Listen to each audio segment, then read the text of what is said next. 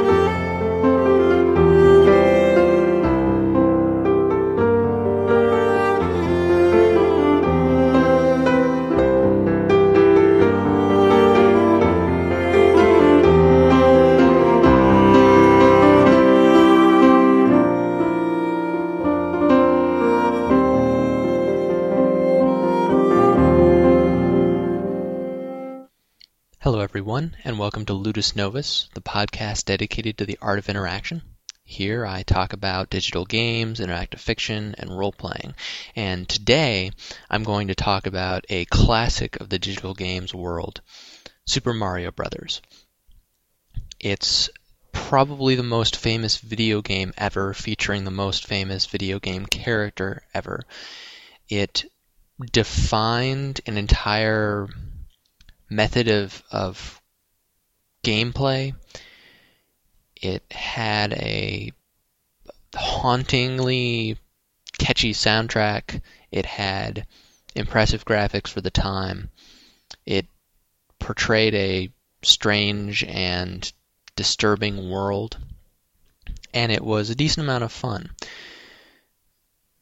Super Mario Bros. Is one of those games that has influenced and affected every game that has followed afterwards. Even video games that don't seem to be related, say adventure games or puzzle games, have been very much affected by the fact that Super Mario Bros. Pretty much single-handedly ended the great video game crash of the 80s. There was a period of 2 years when home console video games were dead, for all intents and purposes. There was a huge uprising in the number of games that were produced, many of them low quality, which resulted in pretty much the market vanishing. No one could tell what games were good, there was too much on the market, no one could really make any money, and all the major game consoles basically collapsed. And for 2 years, video games were basically considered this dead fad. You still had computers that had video games on them, but there was less of a focus without the consoles as competition. And it took the Nintendo Entertainment System and Super Mario Bros. As its runaway flagship product in order to remind people of what this thing of a digital game was, and to kind of generate a resurgence in popularity.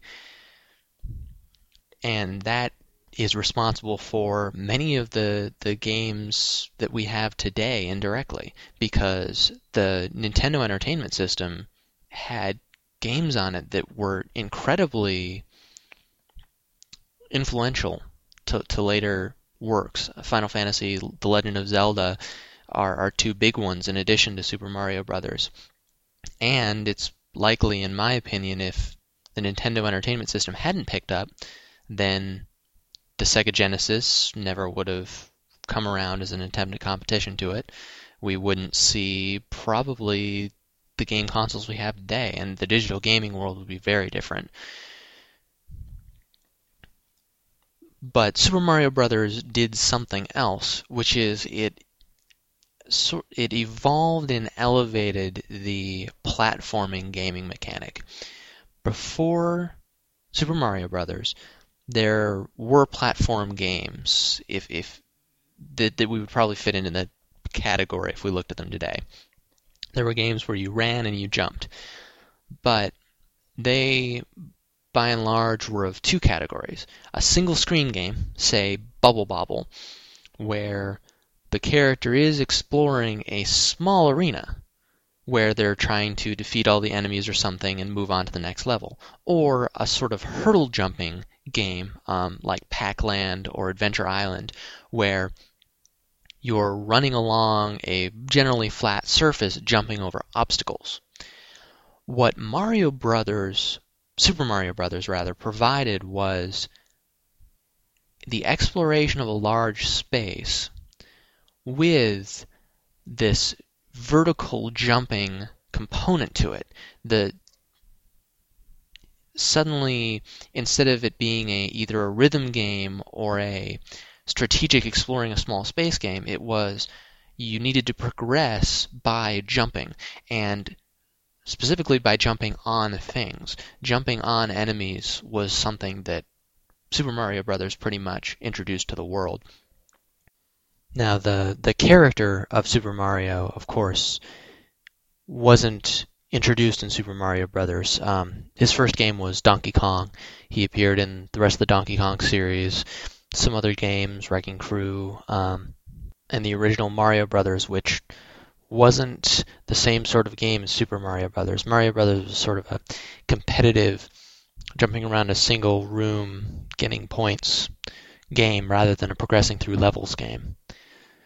And there were a whole bunch of different things that Super Mario Brothers did that it might not have been the first to do, but it certainly was one of the first and the most well-known to do it. Things like the ability to skip levels through finding a secret, the fact that there are alternate paths and secret areas that you can find to get extra coins and such. The ability to collect coins to get extra lives is something that sets it apart from other games. And we might not think of it as sophisticated plotting right now, but Super Mario Brothers was the first game I can think of for a console that had a plot twist in it. The fact that the princess is indeed in another castle, the first time you play it, if you've never ever played Super Mario Brothers before, that's going to be a bit surprising. After the break, I'm going to take a look at the gameplay of Super Mario Brothers, which is quite clever and well put together, and is something that I think we overlook as people who play modern digital games, just simply because it's so familiar and old that we don't see all the nifty little tricks that it pulls.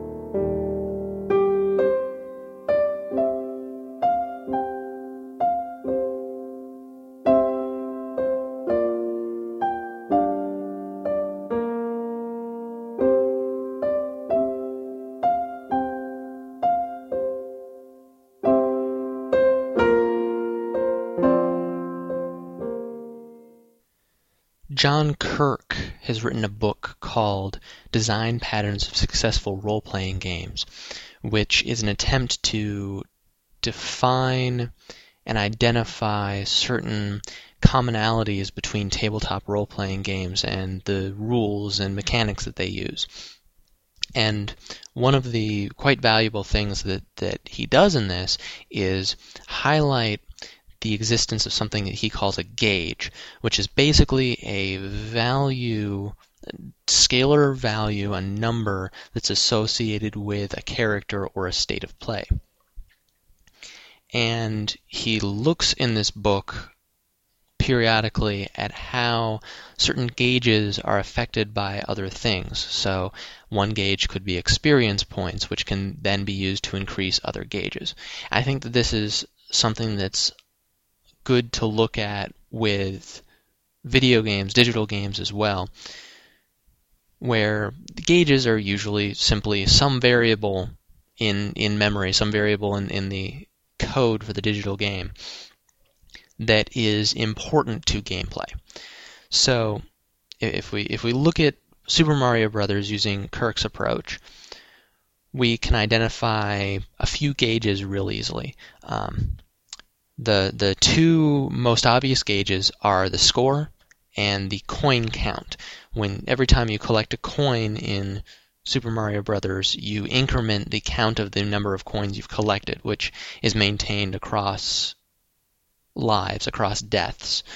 And score is increased by just about anything you do in the game, anything you collect, any block you break, any enemy you kill, any level you defeat. You get a certain number of points based on how you defeat the level and how many seconds are left on the game clock. The game clock is another gauge that slowly decreases, and your status as Mario or Luigi can be seen as a gauge. You have one of three states. You're either Jumping Mario, the normal, regular kind of Mario, or you're Super Mario, who is bigger, or Fire Flower Mario, who can spit fireballs. And these three represent your health. They give you an extra hit that you can take before dying. And then, of course, lives are, I think, the remaining important gauge. You could look at which level you're on as a gauge, but I don't see that that's all that important to the gameplay itself. What's interesting is how all these gauges tie together and shape the gameplay. One of the most overarching gauges is the timer. Each level, you only have a certain amount of time to play it. If you run out, you get a time up, you lose a life. So if you can't complete the game in the amount of time required, then you can't complete the game. So that imposes a sort of urgency to the player's actions. The fact that there is a minimum amount of time means that you can't take as much time as you might want to carefully consider everything, which encourages Mario's feeling of running and jumping and moving fast. The lives mechanic is very interesting because it has the immediate obvious effect of you can only fail a certain number of times. So if you fall off a pit or get hit by an enemy when you're regular little Mario, then you lose a life. But the fact that you can gain lives through gameplay that's not just achieve a certain score is quite interesting because it means that there is a reason to collect coins, because when your coin count reaches 100, you gain an extra life and your coin count is reset. So because of that, as you're playing, you're encouraged to go out of your way to collect the coins. And something that was pointed out by Kirby Kid on his blog Critical Gaming is that coins are never placed in your primary path. So in order to get a coin, when you're playing Super Mario Brothers, you have to go out of your way. You have to jump, you have to explore an alternate path. And that means that you're encouraged not to just run straight through a level. You're encouraged to take time in opposition to your time limit in order to get extra coins, in order to try and hit blocks to see if any of them have hidden coin blocks inside them, to try and go down pipes, which might result in a room with coins in it.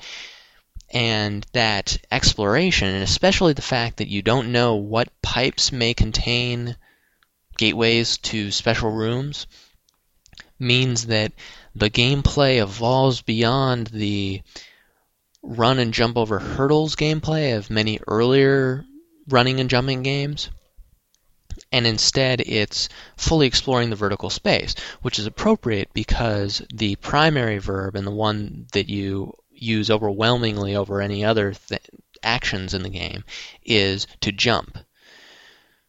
As a result, you jump to hit enemies, you jump to avoid pits, you jump to get coins, you jump against blocks in order to break them to gain access to coins or to get more coins. And so it all ties together very neatly with this jumping mechanic. The other gauge that I haven't discussed in depth is the health level that you have. There's an interesting decision that was made by the developers of Super Mario Bros., which is that at any time you are never more than 2 hits away from death. At any time, jumping into a pit will kill you. But if you have either a fire flower or a mushroom, you are returned to Little Mario, and then hit as Little Mario, you die. Now, you can only get a fire flower if you're already Super Mario. There's clearly an option that was not taken where if you get hit as Fire Mario, you get reduced to Super Mario. That doesn't happen in Super Mario Bros. There was a conscious choice made to reduce the amount of damage you could take. So it's never 3 strikes you're out, it's always 2 strikes or 1 strike and you're gone. So we've got this interplay of urgency with caution and urgency with prudency. So because you've got this time limit, you need to hurry. However, hurrying reduces your reflex time, which means you might get hit, and you're never more than 2 hits away from death. Additionally, in order to prepare yourself for a possible death, you should be collecting coins. And collecting coins takes time, which you can only do if you've got enough time left on the clock. So there's this interesting interplay and strategy that goes on in the player's mind where they're balancing the need to move quickly with the need to take one's time. And if we didn't have the time limit there, I think that Super Mario Bros. Would feel like a lot more of a cerebral game, if you could call it that. But you definitely take time more. You'd be more willing to maybe break every block you could. Breaking blocks is another thing that relates to the health mechanic, where if you're Little Mario, you can't break blocks, and so certain paths aren't available to you, which means that there's never a point at which you have to break blocks in order to proceed, just like there's never a point at which you have to collect a coin in order to proceed. So there's this complex interplay of your actions in the game and how it all ties into the basic primary mechanic, which is jumping. Moving and jumping are the 2 mechanics. And they're tied into everything. The boss at the end of each world, you have 2 options. You can either destroy him with fireballs, or you can use the axe that's located behind him in order to destroy him. And again, even though that's a weapon that you're picking up in a way, you still have to jump as the primary action to get there because it's on an elevated platform. So you're still using that A button to get to the end of the boss fight. One thing that I haven't talked about all that much is the odd world that's set up by Super Mario Bros.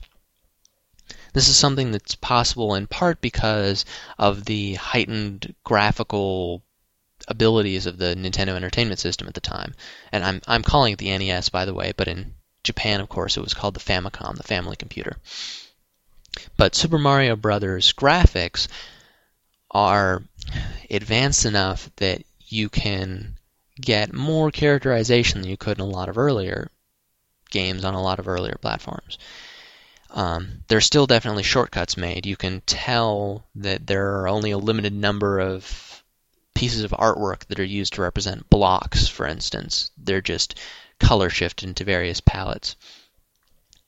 And the clouds in the first level are also turned green and used for bushes. It's a famous shortcut that was taken by the developers of the game. but you've still got this really weird universe where Mario is characterized as a plumber. And so as a result, he's going through pipes.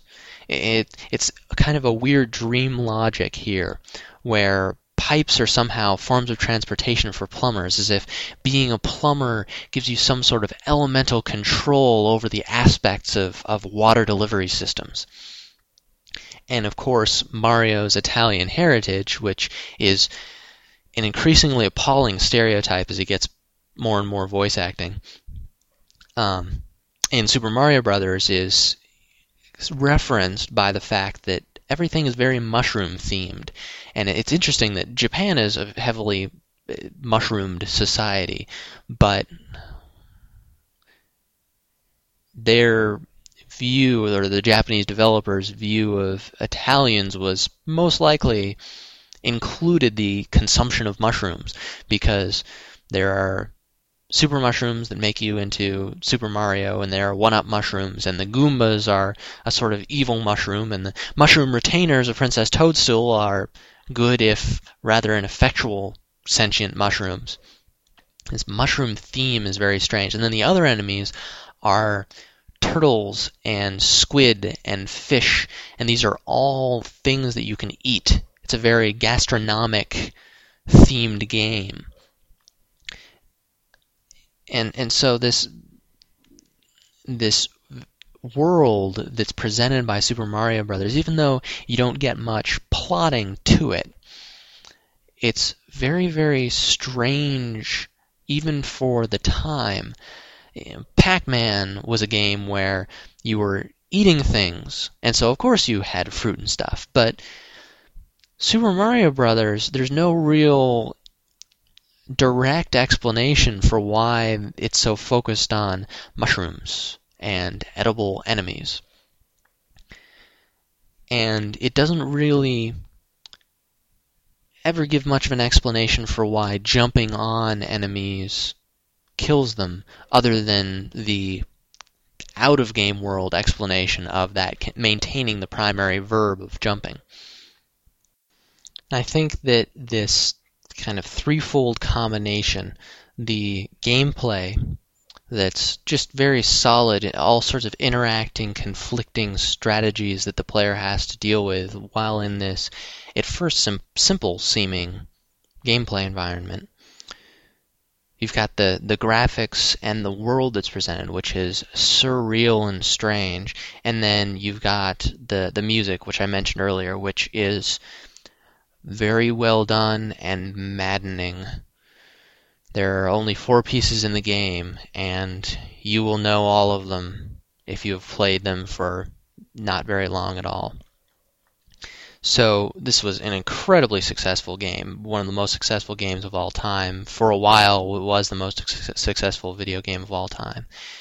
And it basically single-handedly revived the home console industry, presented us with a new game mechanic, and you're still seeing its effects today. You're still seeing games with platforming mechanics where you're running and jumping, either using mechanics from Super Mario Brothers or from its sequel, Mario 64, which sort of did for 3D games what Super Mario Brothers did for two-dimensional games.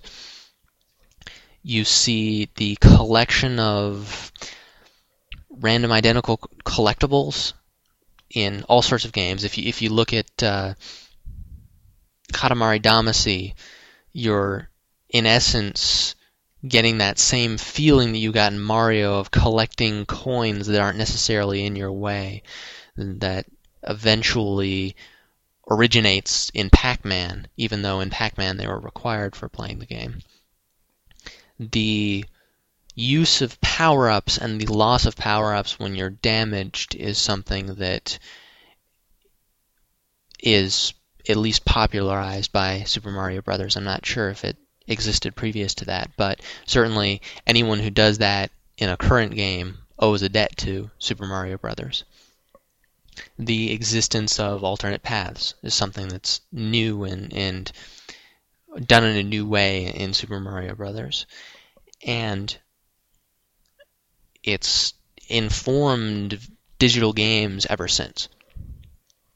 So hopefully I've said a few new things, or at least things that you haven't really thought about Super Mario Brothers. If you can think of something that I've left out, or if you disagree with me on some count, or if you just want to expand on something that I've said, please leave a comment at ludusnovus.net. I'll also have a link there in the show notes to the Design Patterns for Role-Playing Games book that I talked about at the beginning of the second half. And I'd love to hear from you. Send me an email at gregory.weir@gmail.com or leave a comment on ludusnovus.net. Tell me what you think. I'd appreciate it. The music for this episode is Lullaby Set by Shira Kamen and is available under a Creative Commons Attribution Non-Commercial Share-alike license. Ludus Novus is offered under a Creative Commons Attribution Non-Commercial Share-alike license. Thanks for listening.